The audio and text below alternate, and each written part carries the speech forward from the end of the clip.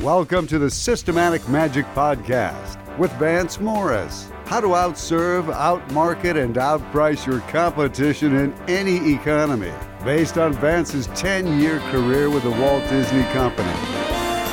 Every episode is jam-packed with strategies, tactics, and examples to propel your business to the next level.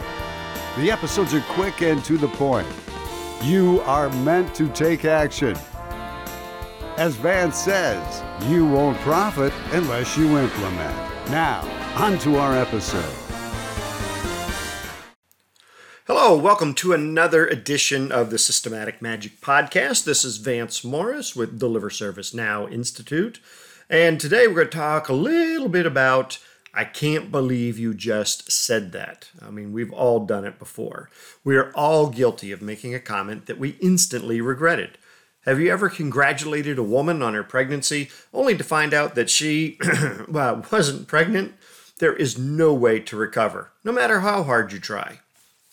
But about those times when someone says something inappropriate or offensive and has no clue that they've done it, in these cases, the damage is done, but no lesson is learned. For a business, their image can be tarnished, sometimes forever, by a carelessly worded comment. Case in point is the owner of a local tavern in my town.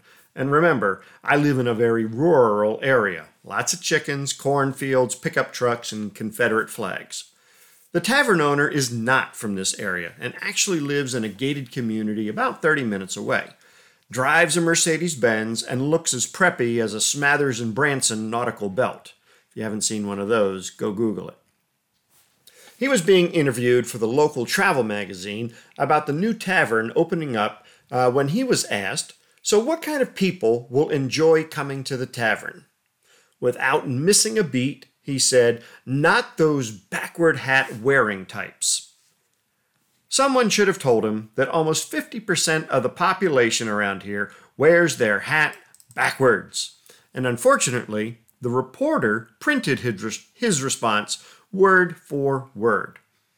His business lasted a mere 6 months. Not only did he offend half the town, the rest of us were taken aback by his indignation and really did not want to spend any money at his place. Look, I've said some pretty dumb things in my past, but those occurrences have taught me to be humble and contrite. Our words have consequences, both in relationships and in business. 6 words sunk that tavern. So I've got to ask you, what messages are your employees, and maybe you for that matter, delivering to your clients? Are you scripted?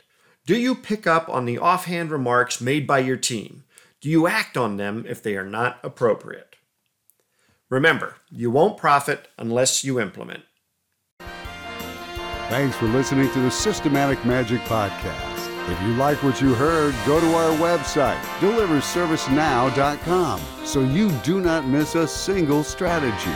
Join Vance's crusade to eliminate poor client or patient experiences around the world.